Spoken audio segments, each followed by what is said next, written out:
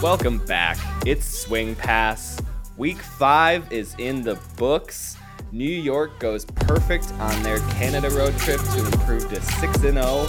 Salt Lake heads into Colorado to face the Summit in their home opener in probably the most thrilling matchup of the weekend. Summit come away with a 1-goal, 21-20 victory coming back at the end of the game.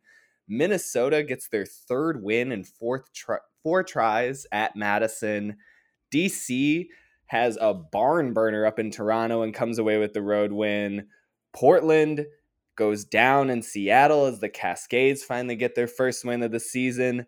Big Memorial Day weekend, Daniel. How was your holiday? My holiday was good. I mean, this was a fun slate of games. I feel like I didn't really know what to expect coming into this weekend, but there were a few headlining games that obviously did not disappoint. Salt Lake, Colorado was definitely my favorite to watch, but I like the upsets that were brewing. At least Toronto, it looked like they might pull it off against DC. Seattle, of course, just kind of stomped Portland pretty handily.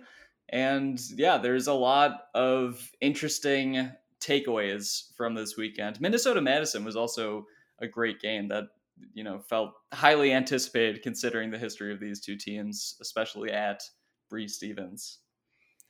Well, let's get started with the premier team in the East, New York Empire. They take care of business on the road at Montreal on Friday, winning 22-18 in a game that started in torrential downpour but ended with New York just executing once again. And then the next night they go into Ottawa and put up 30 on the Outlaws as they just kind of it almost looks like a practice session for them as they were so in rhythm coming off of the rain drenched game of Friday and just getting that kind of track offense style in the Outlaws stadium that's been prevalent the first few games there. New York was just testing things deep. They were finding all sorts of success with Jeff Babbitt and Beignet in deep space. There were no real solutions that the Outlaws could offer. New York connected on 12 of 16 hucks in that second game while still completing 95% of 300 throws. They were 17 of 20 on their offensive conversions. We've been talking about it now for a couple weeks. This New York offense looks like the best offense ever, and they have the stats to back it up.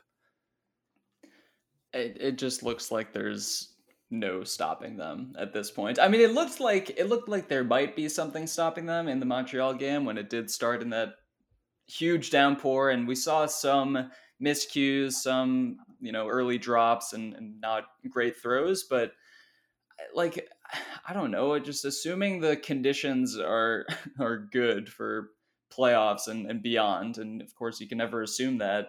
I just don't see any team really hanging with the Empire for 4 quarters. Montreal looked pretty good against them. I think Montreal played like one of their better games of the season, at least aside from that week 1 win they had over Toronto. They generally looked good, and they were trading blows a lot of that game. It's just New York executes at a different level, and there's just not much room for teams to really fight back. Montreal only had 7 break opportunities in that game. They converted 4 of them, which was kind of surprising. Their D line offense has not been that great this season, but when you're only getting 7 break opportunities in a game that really the conditions were bad for the better half of it still just doesn't matter. You get a guy like Jack Williams who's just immune to any conditions and continues to operate as a super consistent option. He dropped back into the backfield a lot more this weekend because they were missing Solomon Rushmeyer Bailey, and the flexibility that offense has to just drop him back, plug in Babbitt downfield to take over for Charles Weinberg, also get Matt Stevens into the mix, who, by the way, is third all time in the AUDL in goals. It's too much. They have too many pieces, and they all play so well together. It really is starting to feel like an infinity gauntlet on offense with the Williams, Osgar, Yacht, Babbitt It's four cruel to horsemen. opponents. Yeah. Ryan Osgar is leading the league in assists through 5 weeks. He's completing 98% of his throws, which is 2 percentage points higher than his previous career high. He's got over 3,000 yards in 6 games. He's got 16 goals to go along with 33 assists. And when you watch him out there, he's just a machine right now. He's decided he's not going to make mistakes anymore. And there really isn't anything a defense can do to pressure the disc away from Ryan Osgar when he just decides, I'm just taking the open looks available to me because I can put the disc wherever I want. It keeps being repeated because I think it's a perfect quote for him. The team refers to him as a painter, as a thrower, and that's how he's been for this team. He just any time there's a little bit of stickiness or something to their offense, they kind of just like use Osgar as the oil to just get everything back on track. And you could keep seeing that in the rain, and especially in the red zone where Empire are running these like whirling dervish reset pieces, and Osgar will just shimmy open on the break side the exact moment Jack Williams is looking for him. They get him the disc, and then it's just 1, 2, 3 into the end zone. And they do it so much and they do it so well that we just kind of expect it. But when you watch other teams try to run stuff as smoothly as the Empire are doing, they just don't. It's a different level right now for the Empire offense. The way he is able to work with Jack Williams, and I expect Jack Williams to have chemistry with most people he plays with because he's that good. But when you take Jack Williams could two have amazing, chemistry. Hold on, Jack Williams could have chemistry with a mannequin in like a storefront. Okay, like he is that kind of driver in an offense. Sure. I think there are times where you might see stars entering the same system where there's a bit of conflict or a bit of maybe unwritten competition for touches almost, but the way Oscar and Williams just so fluidly work in this offense, especially in the red zone, like we were talking about it before the show, put those two guys in the backfield literally every red zone possession. Honestly, if they only had each other to pass to, I still don't think defenses could key in on either of them. They're so good at like that should be a skills challenge. Starting and stopping cuts, like changing direction and finding these tiny windows, and they both have so many throws to get the disc anywhere they want. I was just gonna say they should do a skills comp where it's 2 versus 7 and it's just Osgar and Williams. Seeing if there's any kind of defensive scheme that could outsmart them in small or a larger space. Right.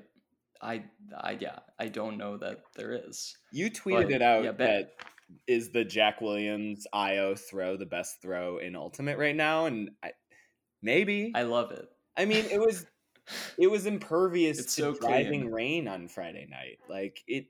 Yeah. He was out there in those like Dorothy 11s, the red shoes, where I thought if he clicked them together, he might make them back to Kansas. But Williams was just in control from the moment he stepped on the field.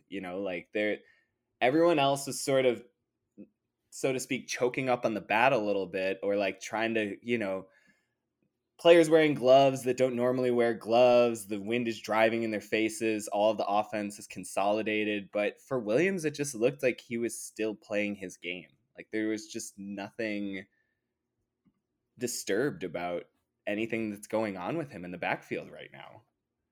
Yeah. I mean, is there ever, like, do you remember any time where he looked at least remotely disturbed in the backfield handling the disc? No. I mean, I think the Flyers did it a little bit in the championship game last year. Tim McAllister got that reset interception or block on him, I think. That's true. And they pushed him upfield a little bit, and he still went downfield and skied like 3 defenders in a pack at one point in that game. But, I think they at least made him into more of a downfield receiver, which is scary to say, but like that's kind of what you almost need to do with Jack Williams at this point. It's sort of become almost this fishhook thing where it used to be you'd wanted to push him back towards the disc because he was such an amazing playmaker downfield, and it just felt like he came up with any disc in his vicinity. But now he's such a good decision maker, and he's such the prototype for what you want in a offensive QB, a QB1, that you kind of want to break him out of his comfort back there, right? Like you want to kind of just have him have the disc less. Like Right, I right. think that's what you want. Like, but at the same time, they have so much balance. He doesn't really need these Herculean loads. I mean, I don't think he's completed more than just over 40 passes in a game so far. Like he's still He pretty had he efficient. had 57 Okay. completions against Montreal. In I the mean, yeah, rain. this past weekend. Of course he sets the high mark in the rain. Well, it was in the rain without Rushmeyer Bailey, who normally is taking on a lot of those touches. Like Williams was very much a handler this weekend.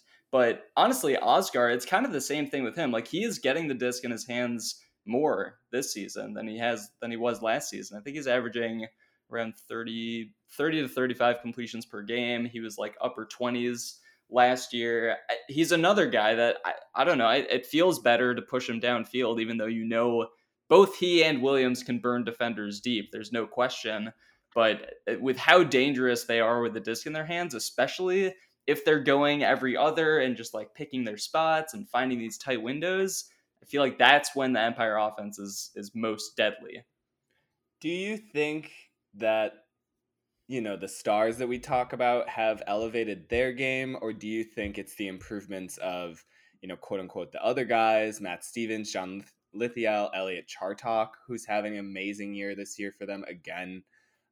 He was so good for them in the regular season last year, and then kind of had that setback against Atlanta in the playoffs and had to get switched over to D-line and kind of platooned his way through the end of the season. He's back on offense this year, and he looks so good as their sort of release valve thrower, always taking shots downfield when he has the opportunity to. I struggle to think of like why is New York so much better this year than last year? Is it just another year of chemistry and development and year 2 of Oscar in the system? Are people improving? Like what is sort of the secret sauce here?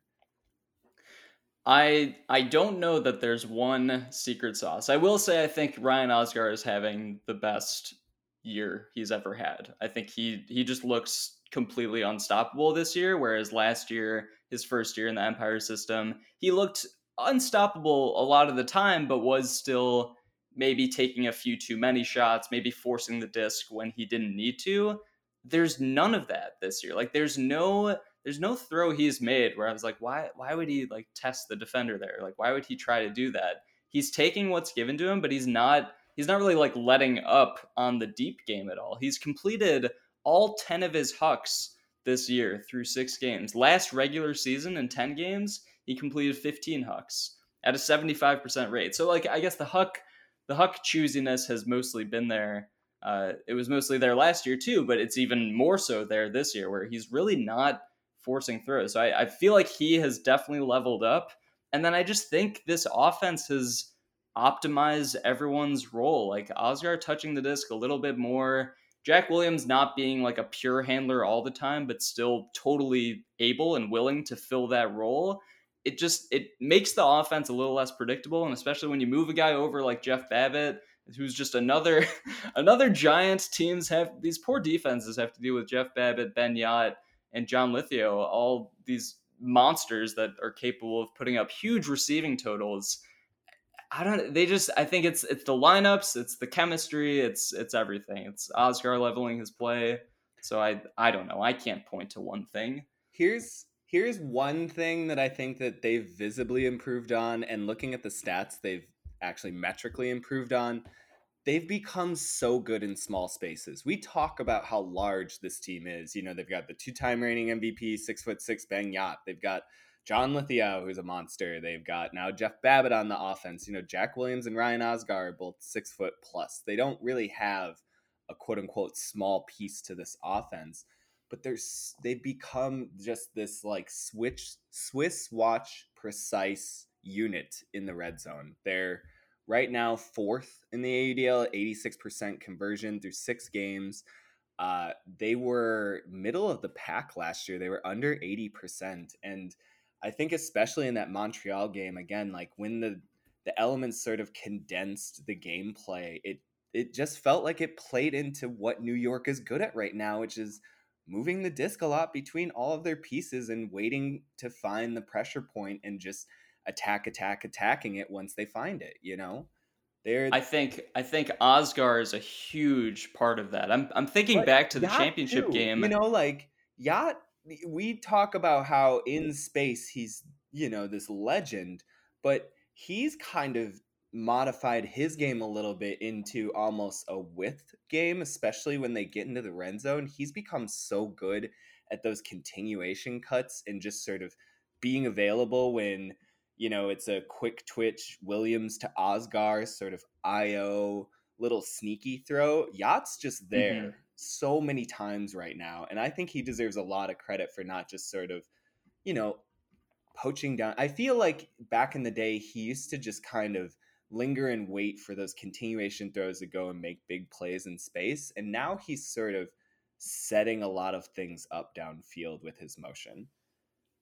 Yeah, yeah. I mean, it's definitely like a overall team chemistry where everyone is getting a lot better in the red zone with them. But I think of Oscar specifically because last championship game he had 3 throwaways in that game. I'm pretty sure every single one of those was in the red zone, and he was trying these like blades One just was a over the huck. top of the One was a huck. defense. I know for just to complicate things, but I know one was. Okay, okay. One was a hug. Then he had 2 red zone throwaways. I believe he was trying blades on both of them. And just thinking to that version of Oscar, like that feels so far removed from what we've seen from him this year, where he doesn't feel that need to like force the disc into the end zone if it's not there. He'll dump it back to Jack. He'll just work the lateral game. They'll find motion with Ben Yot open. There's a lot more, maybe just more patience on Oscar's part, and I think that's been huge for the New York offense. It's funny that we call it patience. I would almost say insistence. Like he's Sure. ratcheted up like his expectations for both himself and like what the unit around him are going to accomplish this year. And you can just see like they'll run a good set, they'll get the score, and he's immediately in somebody's ear, just sort of like talking about like how they could tighten things up a little bit. Just tweaking things here and there because every drive is going to be that much better than the last. And I think that is a marked shift from sort of the all-star ball that they were playing at times last year in New York. This year it feels like, hey, we want to be like that much quicker. When I get the disc on the open side and we're ratcheting around, you should be here at this point. Like they're Yeah. they're sort of competing with themselves a lot of times right now, and that's scary.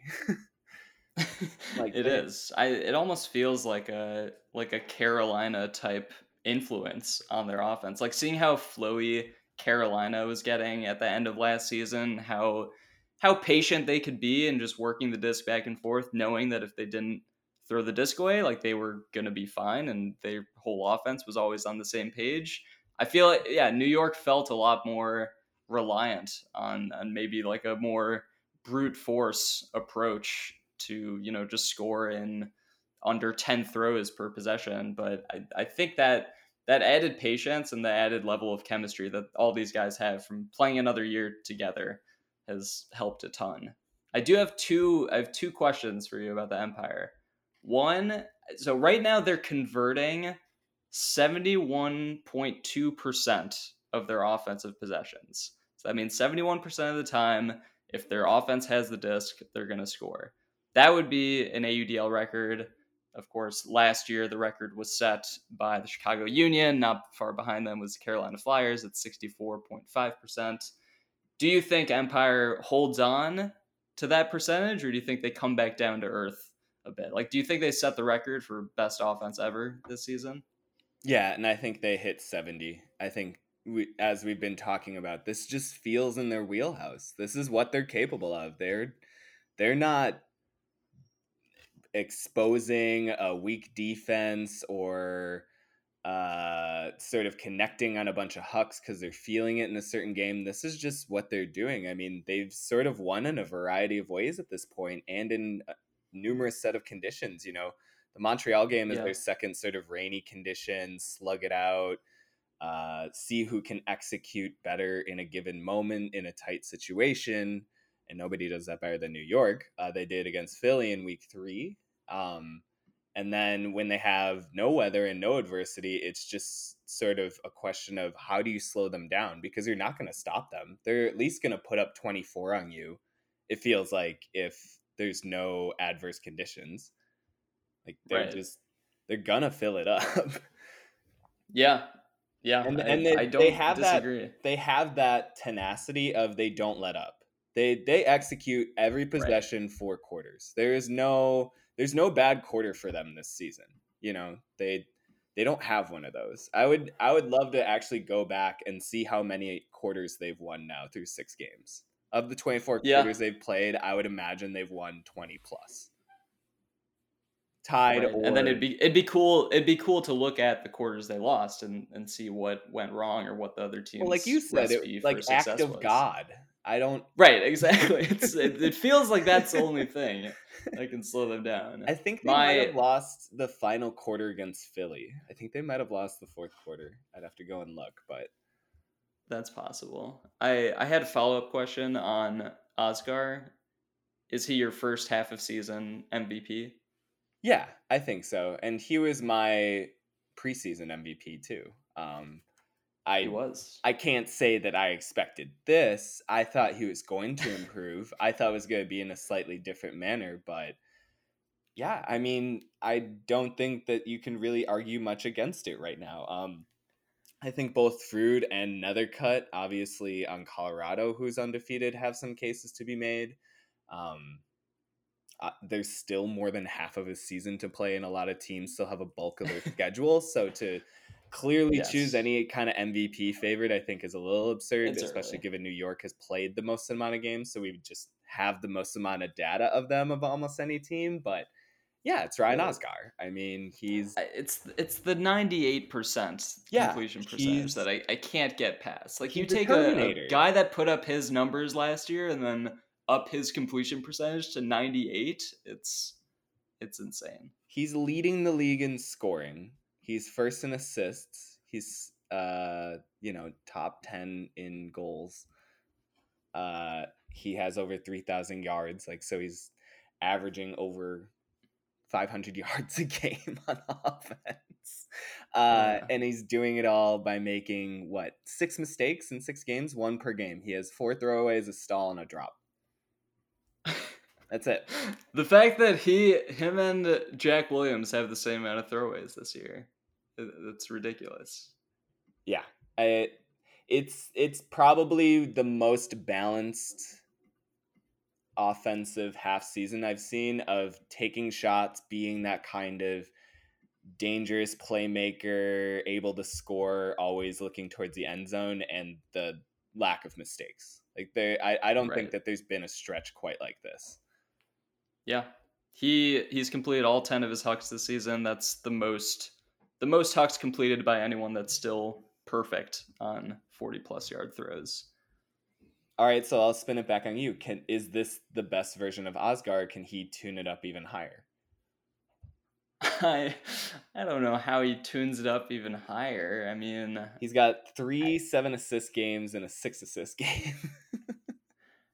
yeah, I mean, like for what he does for this offense, like the only way you could tune it up higher is maybe if he became more of a downfield threat. But I would say that's a waste of Oscar's ability. If he's touching the disc less in order to get downfield more and be more of a goal scorer, I don't think that's the best version of this offense. So I think with the offense the way it is right now, I think Oscar is playing, you know, about as well as he could be. Sure, maybe I want 100% completion percentage from this point onward instead of the 4 throwaways in the stall. But yeah, no, I have no pick it up. complaints. No, it's an insane pace right now, and it doesn't really feel like there's going to be much disruption to it for New York, especially as they get set to welcome aboard John Randolph. I don't know exactly when he will debut. I figure in the next game or two, but the rich get richer for New York. Yeah, Should we move out? We they should move really out do. west. We should get to the gem of the West Division this past weekend, the Salt Lake Shred traveling to take on the Colorado Summit in the Summit's home opener. Super anticipated matchup despite both teams missing a host of college players due to collegiate nationals in Milwaukee. It was still just, I think, potential MVP versus potential MVP, and Jordan Kerr versus John Nethercutt and Jay Frood. Salt Lake, I think, played the better game for 4 quarters. They just could not preserve their lead in a tough road environment where it was just anytime Colorado would make a convincing play, they'd get 2,000 people erupting behind them. And you could just feel that energy carrying them over the finish line towards the stretch as they got the 21-20 win and Super Saiyan performance from Jay Frood, who finishes with 11 total scores, 3 blocks, damn near 700 yards of total offense and 0 turnovers. He had the golden Midas touch that game. It just felt like he could not miss from deep, especially as a thrower. And it's one of those things where I tweeted out, and I think most people who watch the game a lot know Jay Frood is a very good thrower, but I think Saturday's performance really showed you what he can do with the disc. We often think of him as this highlight machine playmaker downfield as a receiver, but he can really help an offense in the backfield. Well, and we saw like a variety of ways he was beating the defense with his throws, right? Like obviously there was the highlight reel, stall 6 back corner launch of an outside in flick that was one of the most beautiful throws I've seen this season. Spacing out, that was great. Yeah, and earlier he had that really nice IO flick huck. It reminded me a lot of those nice Zach Norbaum IO flick hucks. Yeah, both lefties. They're both lefties, of course. Yeah, I like the curve of the disc with the lefty. But then there's a lot of like solid chunk gains just as a facilitator in the offense. Like he was working the backfield some, but mostly initiating from downfield. So sort of playing that constant cog in the middle of the Colorado offense. I think there was I was so excited when on the receiving end Jay Frood cut deep and we finally got another cut to Frood connection. So as a receiver, like he's still dynamic as ever as a receiver, but the ability he has to really take over the offense as a thrower, I think it just ups the ceiling for the Colorado team.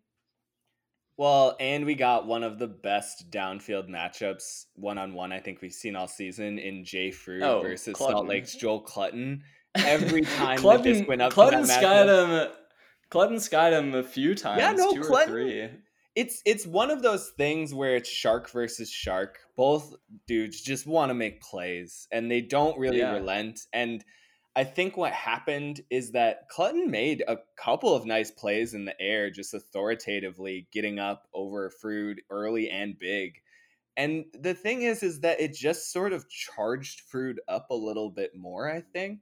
Oh yeah. It's like, sure, you win the battle, but I'm coming for the war, man. Like I'm here all night. You can win a couple of dips over me, but I'll get mine. I'm still eating. And that's kind of how Jay Frood played the entire night, where Salt Lake had a 3-goal lead, a 4-goal lead. They were up 16-13 or 17-13, and they had a chance to push it even further with a break opportunity. And I think that one of the bigger kind of storylines is that Salt Lake was very visibly missing Garrett Martin and a couple of their D-line throwers and left a couple of break points out there. And specifically, there was this possession where they had an opportunity to increase on their lead a little bit, and they didn't. And to give that opportunity to a Colorado team just waiting to win this game at home, it just felt like Salt Lake kept leaving the door open for Colorado to do what they can do. This is what the Summit are capable of. They are a playmaking team who feeds off of high energy. Their defense came up with some great plays in the clutch. Nick Snuska got a great sort of pressure block at the end of the game. Matthew Agee continues to make plays in open space for them. Cody Spicer is kind of the talisman for their D-line, I feel like. Like, he's scoring. It's just this like huge presence for them, and everyone seems to just get fired up for it. And it just Well, he does the classic disc smash on head celebration. Oh So yeah. who wouldn't get fired up over He that? looks like an angry badger when he does that. I love it. He's just the other matchup that I loved watching in this was the Cody Spicer and Jordan Kerr.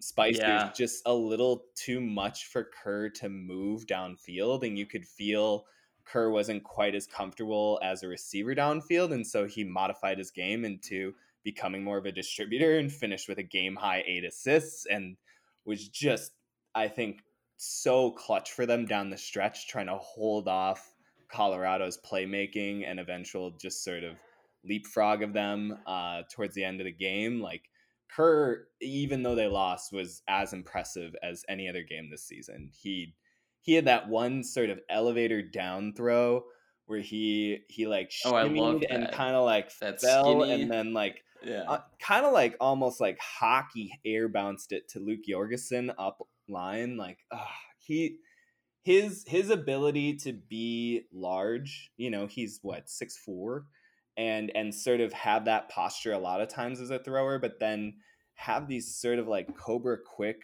change of release angle throws around the goal line just makes Salt Lake, they're so good offensively. Even down a few of their starters, it just felt like they continue to play their game throughout this matchup.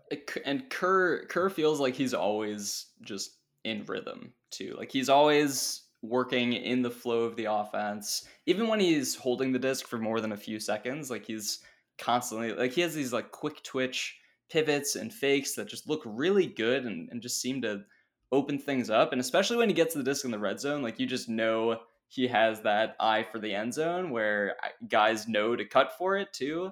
And like there were a few plays where he was just like he would get the disc on some kind of initiating or continuation cut, and then immediately after there'd be another continuation cut where he just no hesitation throws it out to space or threads the needle. And yeah, he looks really good playing offense for this team. And I do wonder if some of the added touches were from the absence of guys like Sean Cannell and Will Selfridge, who is unfortunately out for the season with an injury, and I feel like Kerr is going to pick up maybe more of the throwing load without that other big throwing cutter. So it'll be worth watching exactly what his role looks like from here on out. But I like him touching the disc between 20 and 30 times a game. That feels like the sweet spot for Jordan Kerr. Yeah, I mean they were clearly in a position to win with him doing that. It felt like, Yeah. especially at the end of the game, that's exactly who they should be getting the disc to. And it, Yes.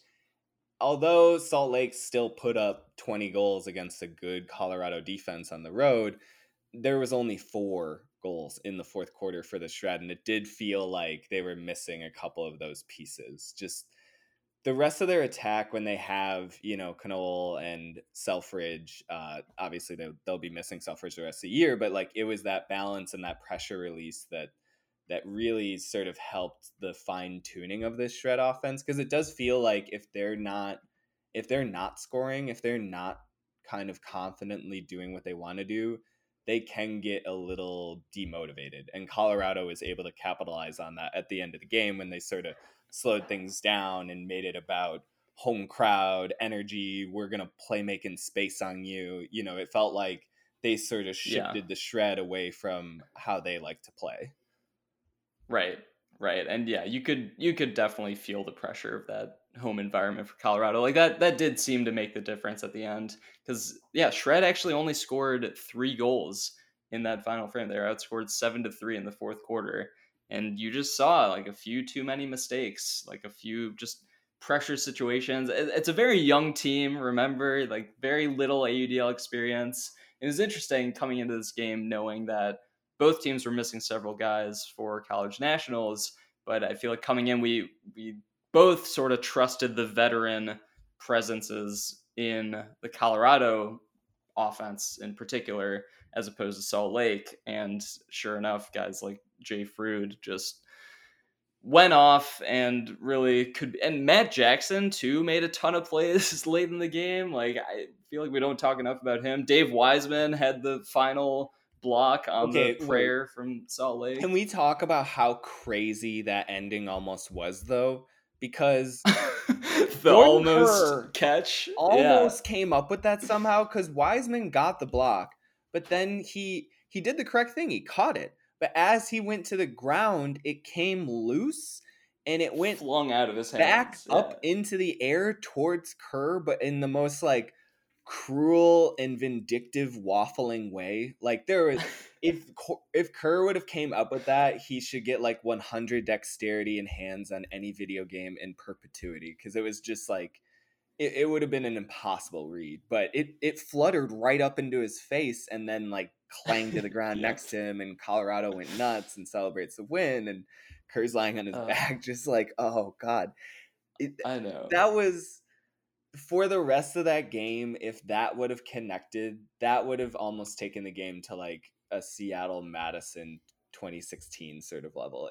If that game would have gotten to overtime, Yeah, I don't what even could have know like been? who would you have considered to have the momentum into overtime if that were to happen? Because it Salt Lake did get the disc back. It was that dumb John Nethercutt out of bounds cut for the reset with like 5 seconds left, where they just literally they do a 2 yard pass. He catches it out of bounds. He's like, oh no! Like they just needed to complete one pass. The game was over. But instead, they gave Salt Lake a chance to heave it up to the end zone. That was bad, but they got away with one. It did sort of feel a little bit again like an expansion team game, and it does make me, because like both teams committed more than 20 turnovers. Both Yeah, teams hovering right 20 around plus. 50% on offensive holds. 50% on hucks. Both teams completing only 91% of their throws. This was very much a haymaker game. It was kind of Mm-hmm. feast or famine. Either you're connecting on the deep looks and you're riding the energy, or you're the one kind of getting scored on and dunked on. And I'm a Yeah. little curious. Both teams combined, they only converted 20 red zone possessions. This was again like a mid-range and huck game by and large. And I wonder now what happens when things tighten up, if the Growlers come and play and can kind of play an efficient way that they know how to win in important moments. It introduces a question back in my head. Obviously, Colorado is in first place, and I think Salt Lake looks like a top one or two team in the West right now, but it's still the reigning Growlers division. What percent chance do you give a West Division team of winning the AUDL championship this year? This season, I think the percentage is pretty low, and that's because of the existence of Carolina and New York. They just appear like they're playing on a different level from most teams right now. I think that there is the opportunity that they can be challenged by like an Atlanta or DC, or potentially in a heightened environment of championship weekend when these expansion teams and potentially San Diego have even more time to gel and put things together. But right now, like we were just talking about with New York, they're a historically great offense that doesn't even seem like it's really been pushed or challenged in any way, and they're just playing everything in stride. And until someone can kind of show a challenge to that, it's hard to consider any other team right now. I just always look at the Right. turnovers and the fact that New York, DC, Carolina, Atlanta are only turning the disc over whatever it is 10 to 15 times a game on average. It really is just at another level than the rest of the league, and I feel like these West Division battles are always fun. I have a hard time thinking forward to them at championship weekend. You never know. It's always possible a team plays an extremely efficient game like we've seen twice now from the Toronto Rush, by the way. So it doesn't always matter so much. Like they can just click one day, and I feel like Salt Lake and Colorado both have it in them. But just consistency wise, and the ability New York and Carolina and all those offenses have to just play extremely mistake free. That's really just the biggest difference to me. Like I haven't seen like a super mistake free game yet from any of the Obviously, they West can teams. play make on the level of a New York or Carolina or Atlanta. Like Right. Colorado showed that repeatedly on Saturday night. But yeah, I think it's that Yes. 4-quarter execution thing. It's that not allowing any amount of wallows or stretches where things just get gummed up and don't make sense.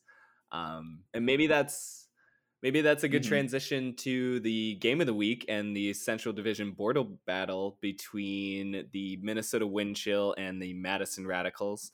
Minnesota coming into the game 1-1. Madison was 3-0, but Minnesota kind of, I think, outran and out executed Madison at Breeze Stevens. It's the third win in 4 visits for the Wind Chill, as we started off saying at the top of the show.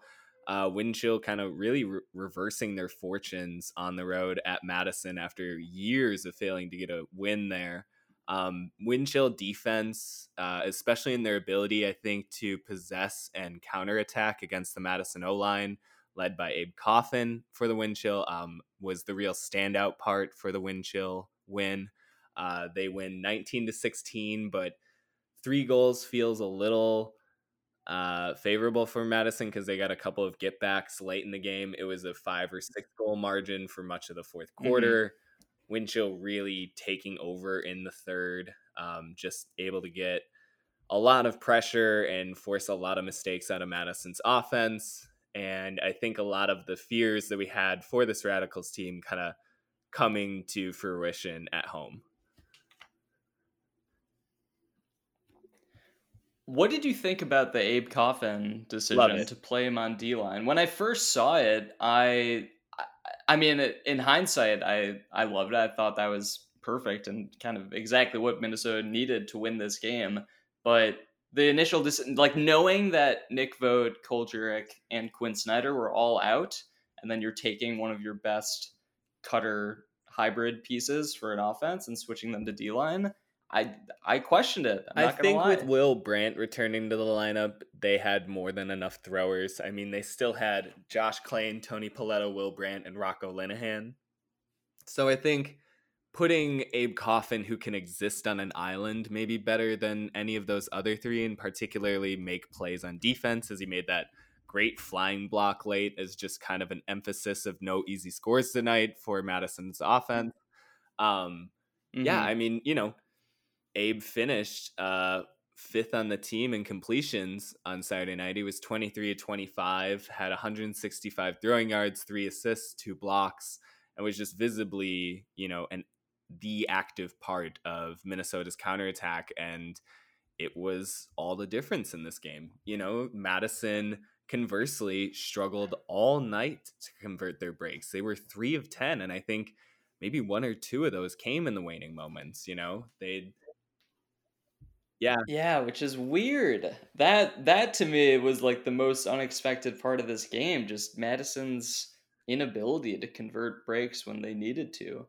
Because that's never been an issue for them, well, really, and in I their think you also history. look at a season low 6 blocks for the Radicals against Minnesota's offense, who for the second straight time at Breeze Stevens shows maybe the best ability right now to deal with Madison's zone and just sort of wait for their opportunity and to move the disc downfield.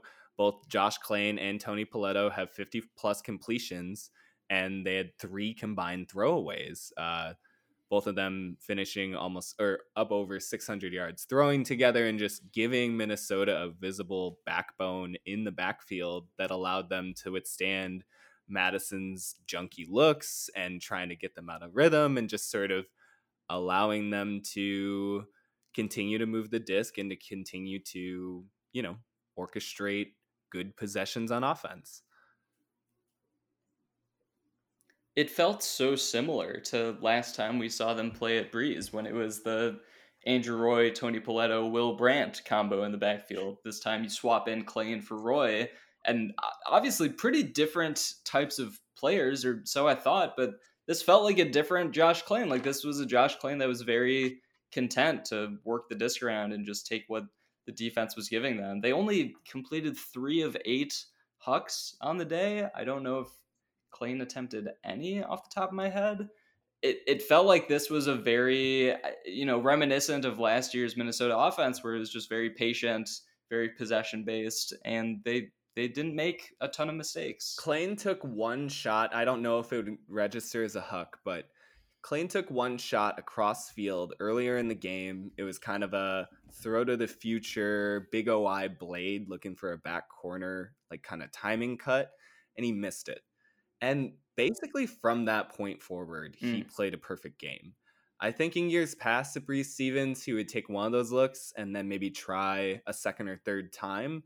That was not the case on Saturday. And especially in the second half, he was just visibly comfortable and wanting to just distribute against Madison. And I thought that was a pretty interesting twist for a Klain who's, I think, becoming a little bit different thrower right now, coming back from the injury last season and everything. You know, historically, we think of him as being this big pocket passer with infinite range on his hucks. And I think because Minnesota is so successful when they play high possession, high precision offense, he's sort of adapting to that. And he's still such a good thrower that he can still make all those passes in kind of a shorter pass wind chill offense, especially given that they didn't have their deep targets in Cole Jurek or Quinn Snyder and Nick Vogt, the last of who will miss the remainder of the season with knee injury. So seeing Minnesota's ability to sort of adapt and play an alternate, I don't even want to call it an alternate style because they're so successful with it the past 2 seasons. But you know, like they were 15 and 18 on red zone possessions against Madison. That's a really good number against the Radicals defense. A lot of teams break on that goal line against Madison, especially in Brees Stevens. And for the wind chill to just kind of take all of those opportunities and if effectively cash them in, I think really shows to a maturation for this wind chill team.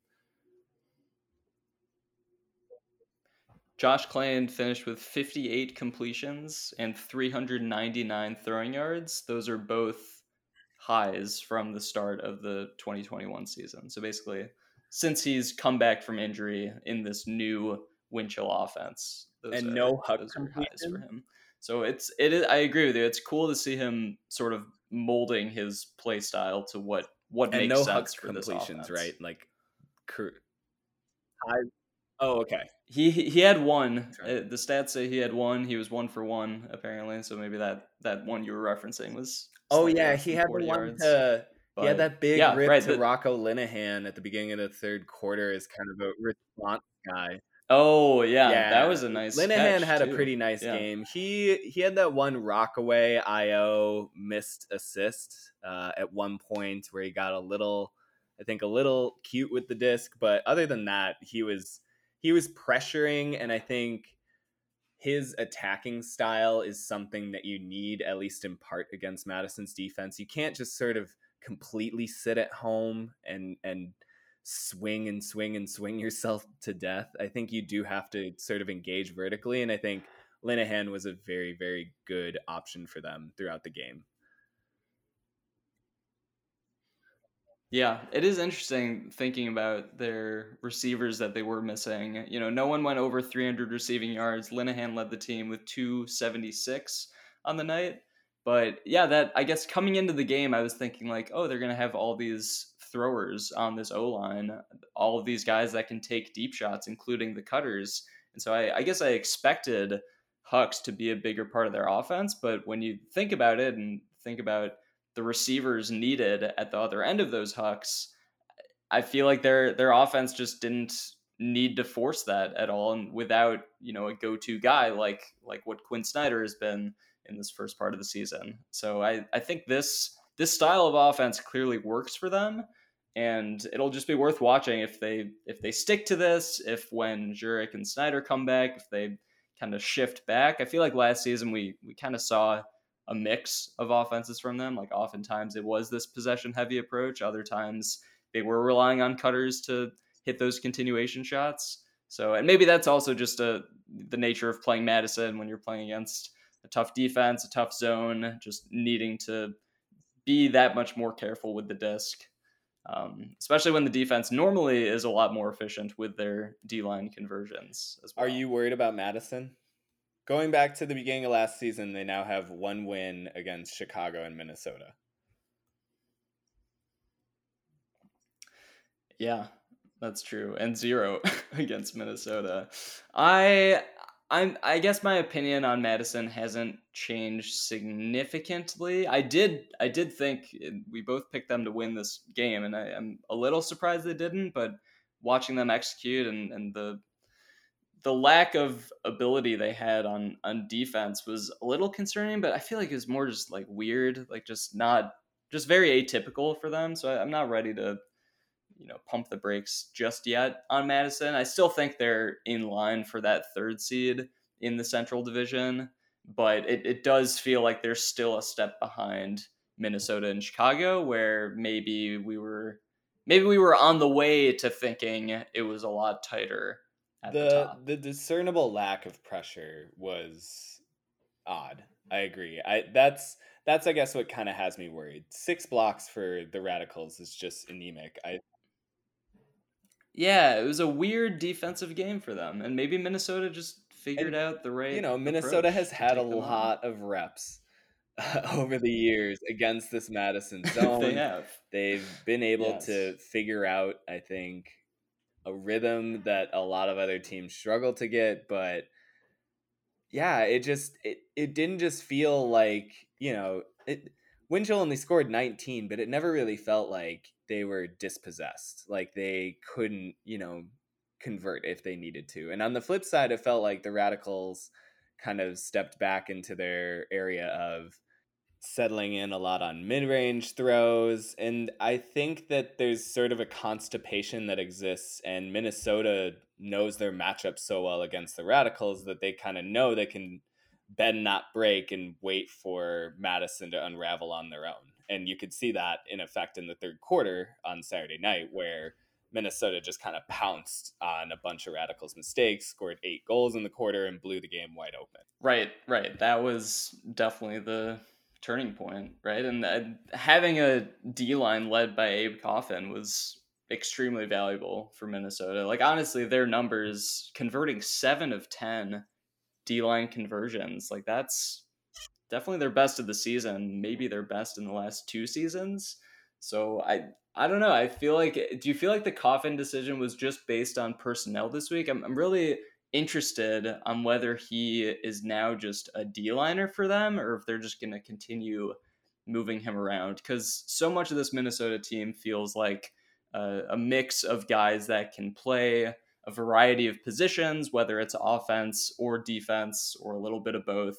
So I guess I'm just wondering when Minnesota really like zeroes in on set lines or lineups that work, or maybe if they continue to be missing a handful of guys each week, maybe it is just this ever changing lineup both on offense So and defense. Abe Coffin has played at minimum 7 defensive points in every game he's played this season. He played 19 on Saturday, which was Mm-hmm. a high. He pulled 15 times, which I think is the other interesting part that they gain from shifting Coffin over, is that his huge backhand now becomes an asset in pinning opposing offenses and kind of winning field position battles.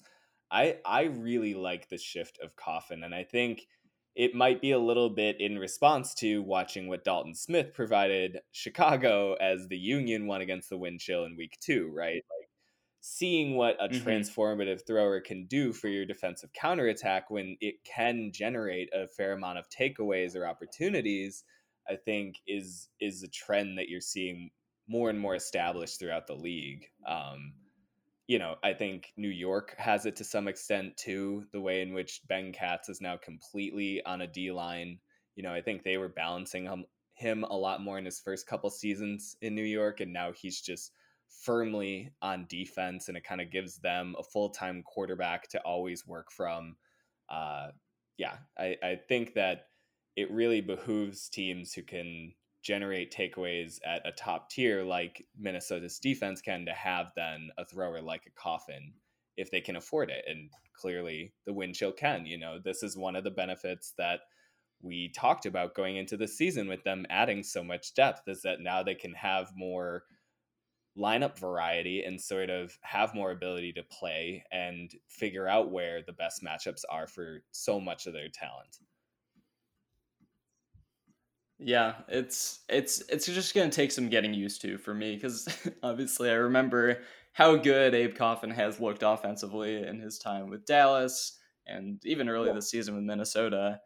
The pulling point is super interesting. I think it might have been Evan on the broadcast that mentioned he was talking to Coach Ben Feldman before the game, and he was like, Abe Coffin is this team's best puller, just flat out. Like he's a better puller than anyone else on the team. So in addition to getting that D-line centerpiece, you have a guy that can set up your defense for really good field position. So I don't know. It'll be worth watching. I maybe agree that that might be his fit, but it is still hard to deny what he can bring to the offense if that chemistry is What did you able to think about develop some of as well. the tempers flaring in the home stretch of the season? It got a little There was the chippy, yeah. Paletto The Tony show spike Paletto. and chatter running up the Madison sideline. Dylan the clerk was taking a Yeah, it was fun. That's a fun Central Division rivalry, and I feel like especially at Breeze, like it's loud there. Tempers are running high. Both teams really want to prove themselves at the top of the Central Division.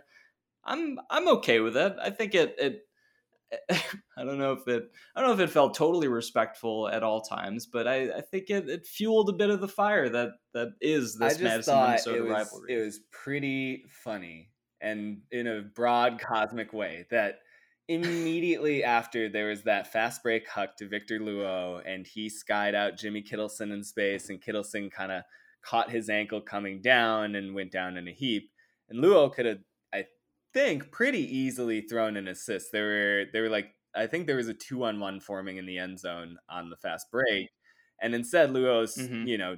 took the injury timeout and went over to address Kittleson and made sure play stopped and kind of ended a fast break opportunity for the Radicals. And Madison ended up turning that disc over once players zoomed, and it was the DeClerc sort of running and waving at the end zone break celebration that ensued after that good sportsmanship moment. It's interesting to me because I It is think funny. it shows how much Minnesota is trying to find its confidence right now after years of just enduring heavy losses at Breeze Stevens. I think that a lot of these guys have been Yeah. waiting a minute to be able to sort of run their mouth a little bit and to be able to sort of show up and say, we're here now, we win these games. And I think they like being the Oh bad yeah. guys at Breeze in particular. Like I think if this game was played in Minnesota, would not have had nearly Well, as look, many that's a tempers running high. long-standing, just I think Minnesota sports attitude is that all right, my home state isn't always the best once winning starts happening at sort of composing oneself and maybe showing a modicum of class at certain times. I think a lot of Minnesota sports teams kind of have like a braggadocio vibe. I'm thinking of like the Timberwolves this year who ran around and were like standing on the scoreboard table when they won the playing game to make the 8 seed in the NBA playoffs. Like it there's a little bit of that underdog we finally made it energy for Minnesota at times and I think after years of having Sure, to sure. again endure losses at the hands of the Radicals it's a little bit of catharsis for the wind chill but you know they're still looking for that playoff win. They're still looking to They looking to are, make a mark in the right? Yeah. postseason. So Madison can just we'll see if there was maybe some yeah, cosmic Madison can seed always sown with winning a week 5 matchup when there's still another game to be played at Breeze Stevens between these two teams and potentially even a third in the playoffs. So you know. Yeah. How likely do you think that is at Oh, this point? Like right you now know, with I mean and granted we haven't seen Chicago in a month, but does this I guess does this game affect your your view on either Madison or Minnesota as far as the playoff Not in standings go. particular. I still kind of expected Minnesota to get one of the home games available to a central playoff team. Yeah, yeah. And I think it was more of just this was more a game for Madison, who was 3-0 and expecting to sort of say that they were going to get a home playoff game. That was a bigger win for them potentially. I still think that they obviously have enough of their schedule and another matchup at Breeze, and they did close that scoring gap just enough where 3 goals isn't insurmountable as far as like a head-to-head scoring differential that they might have to, remove later on. Like I Right. think Madison is still in a good position. They're now, in a disadvantageous position because they lost a head-to-head matchup with one of their rivals. And they haven't beaten Minnesota. Yeah. Yeah. They haven't Every beaten single one of Minnesota those since is gonna 2019 be now, big. Yeah, it's weird. Yeah, it's weird. been a pretty quick reversal too. I feel like I think that there's still some sense of, hey, wait a second, what's happening here for both teams a little bit. I think that's why there was such an energy from Minnesota once they took that lead of, hey, look at us. Like I think this has been a pretty quick reversal after years and years of getting Donnybroked in Breeze Stevens Field by the Radicals for Minnesota. I think that there's some catch up still emotionally for both of these teams as to what's transpired, since that opening night in week 1 of 2021. I totally agree. I think I'm just excited at this point every single time these two teams meet because it doesn't feel like it's like, even though Minnesota has been winning all these matchups, none of the wins have been so decisive. Maybe this was the most decisive one we've seen at Breeze, but yeah, just every game is just going to continue to be competitive. Just looking ahead at their schedule, June 25th, they're going to be playing in Minnesota, and then the very next game for Madison will be back at Breeze, also against the Minnesota Wind Chill. So those games, I'm sure, going to be hugely impactful for the playoff standings. So moving really quickly to 2 matchups we were really impressed by this last weekend. DC and Toronto. DC eking out the road win in Toronto after the Rush kind of do their offensive shootout thing at home that they've now done in 3 performances, or I should say the past 2 at Varsity Stadium for the Rush. But they're just a different team at home this season, and they showed a pretty good Breeze defense that on Saturday night, scoring 26, DC mustering, of course, 27 to get the win. Rowan McDonald kind of having a throwback game, I think, in one of the maybe the most impressive downfield performance for him since 2019. Last year, he was hampered by a hamstring injury and just looked visibly different as a receiver. That was not the case on Saturday night. He was running all over the place, setting up everything for the Breeze offense.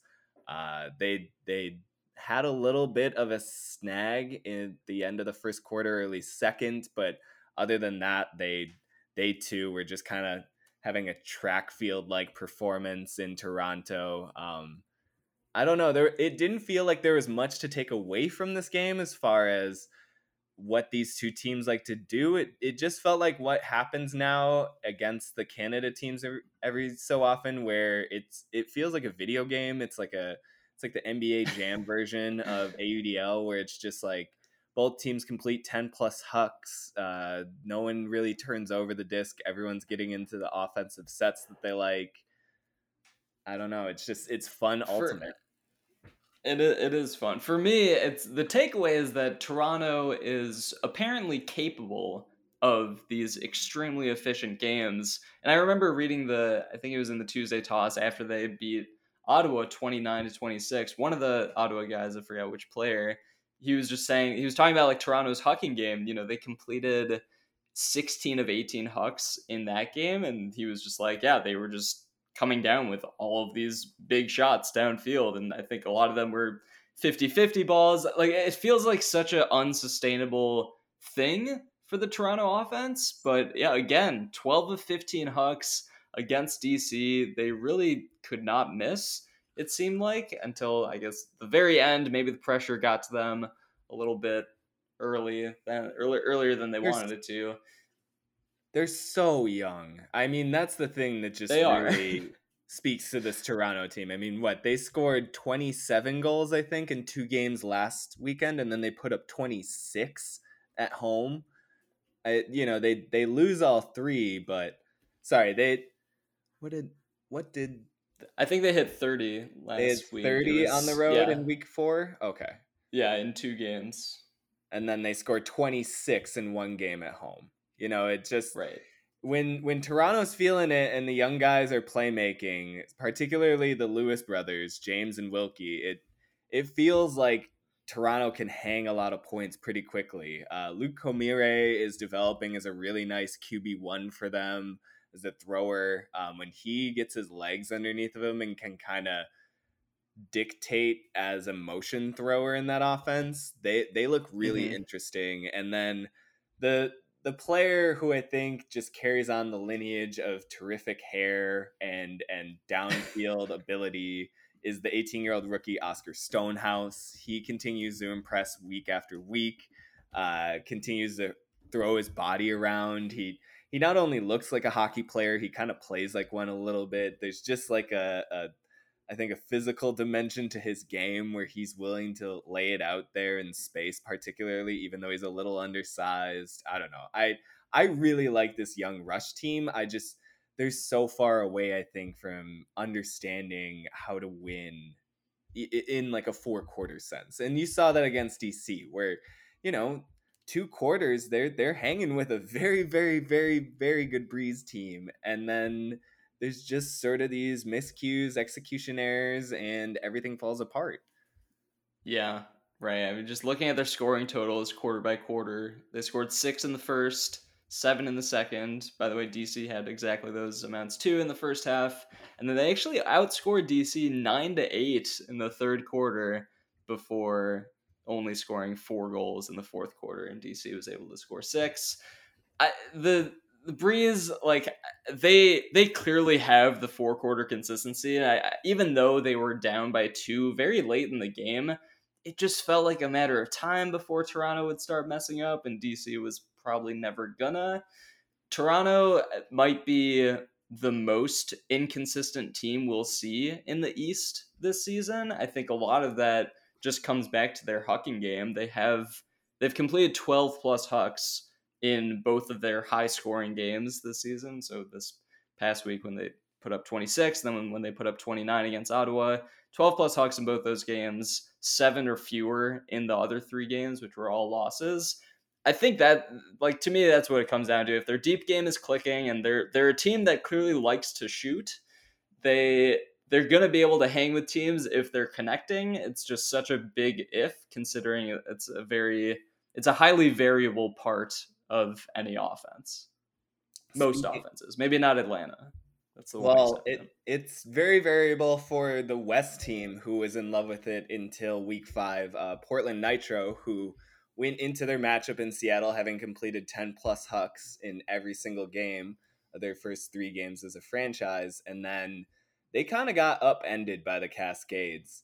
Cascades came out, got an early lead on the Nitro, and in the second quarter outscored Portland 7-1, and from there it was just kind of a laugher a little bit. Nitro only completing 88% of their throws. They were 9 of 16 on hucks, and they just couldn't really string together much offense unless they were connecting deep to Leandro Marks and Rafi Hayes and co, right? And Cascades' opportunistic defense sort of pounced all over that. They converted 13 of 22 break attempts. 13 of 28. Seattle did. And it was just kind of plays from all over, as Seattle does when they've won the past 2 years. It's not consistent. There's not really a leader per se, but it's kind of a whole team effort where one player makes a play and then someone else makes a play, and they kind of have this almost gang tackle effect. I think the play that really set it off, though, is 39-year-old Adam Simons layout block deep on Leandro Marks to get the disc Oh back at yeah, one point early in the that was game for the huge. Cascades. I did not know Chicken could still fly like that. That was pretty cool for the longtime veteran.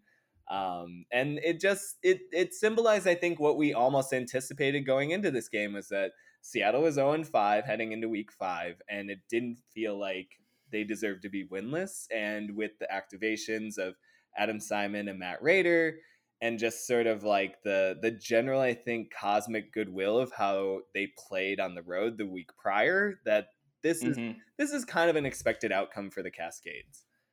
Yeah, well, and they played really well on the road without Declan Miller too. Like they were missing a handful of guys, and they almost took down Declan had San a Diego and LA. So yeah, it always felt like they were one of the best 0-5 teams we've seen probably in recent history, and they were definitely due for a win. For Portland, they just kind of came crashing down to earth, and I think we saw them reveal their weaknesses a bit, which I would identify as a little bit too top heavy, especially when they're missing very central cogs in Eli Friedman and Daniel Lee in that offense, particularly guys that aren't the pure shooters of the offense like they have in Leandro Marks and Rafi Hayes, but more balanced pieces that are equally as important, if not more important, than the playmakers. I think they were really missing those guys. And like you said, being reliant on the deep game like the Nitro have been, it's cool to see a weekend where we see a team like Portland and a team like Toronto. Both teams love the deep ball, struggle when teams force them to work the disc up slowly, and then see these two very different scoring outcomes where for Portland it's kind of their floor is a game like this where it's just not working and the shots aren't hitting as consistently as they need to, and meanwhile every time they don't hit you're just giving the other team another break opportunity, and Seattle capitalized on a lot of those. But of course we've seen Portland clicking on most of those throughout the season, so it's a blip for Portland. It worries me a little bit as far as their playoff implications go. Like we've established, all of these games against the non-top 4 teams in the West, these are going to be critical for those teams to win just to stay in playoff position. We know it's going to be a 4-way race for 3 playoff spots. So this drops Portland to 2-2. they're the And they're the only team in the that, top 4 with 2 losses right now. yeah, I was gonna say, like, do you view Portland as on the outside looking in? I mean, technically they are in the standings, but I guess mentally, do you now feel like San Diego is in a better spot to get that playoff spot? I mean, logistically, yes, San Diego is obviously Logistically, in a yes, better but like spot right now, but feeling wise, I still want to see how San Diego and Portland match up, because I think that's going to be very telling. That's kind of a litmus test for the entire West Division, I think, is how Growlers Nitro stack up with each other, because there's such different approaches to the game, right? Growlers yes, Growlers take their huck opportunities, but it's always kind of from continuation looks. They want to do it as a part of the mechanism of their offense, where Nitro are just looking to boost it. They just they're want just to get the going. disc into space to Leandro Marks. And, that's a pretty good strategy. I want to It usually see works. I want to Yeah. see how it actually matches up in reality before I say that one team has an advantage on the other. But, Portland is the first team to lose to one of kind of those lower teams in the West Division standing. So, yeah, as you point out, that's a big loss. Yeah, I think of the Growlers as having a much higher floor than Portland's. Like I can't see Portland blowing out the Growlers, but I guess I could see the Growlers potentially blowing out Portland if they have a game like they just did. But of course, they were missing several key pieces that hopefully they'll be more at full strength later in the season. Can we talk about Declan Miller just really quick? As you mentioned, he missed the team's road trip, but he came back into play and had 10 total scores, 2 blocks, and 600 total yards of offense, which actually lowers his season per game average to just over 700 yards per game in 4 appearances so Slacking. far for the Cascades. He's on the decline. He is 18 right now. He's got 26 scores in 4 games, averaging over 700 yards of offense. It does come with a fair amount of throwaways. He has 3 or more throwaways in every appearance this year, but whatever. Cascade's got Who a pretty cares? fun young core right now. He's great. I love watching him play, and you can just see when the offense is playing like it did, and when the whole team is clicking. And especially, this also felt like one of those classic Seattle home games where everyone's just having a good time, feeling the energy of the crowd, and really clicking on both sides. It's a good recipe for success for them, and I think Declan is going to continue to be a huge part of their offense the whole season. They've got the break gong going. It is a good time. Yeah, I like the break gong. Is that new this year? Yeah, I think it's new this year. They might have had it for a game or two last year, though. We'll have to fact check, but I like when teams have sounds for breaks. Madison still does the break horn, don't they? Oh yeah, high decibel. Oh, good. They just didn't do it much this past weekend, but right. We will be back on Thursday to preview Week 6 action. Thank you so much for listening to Swing Pass. If you can, give us a 5-star rating on whatever listening platform you're listening to this on. And again, thanks as always, and we'll talk to you soon.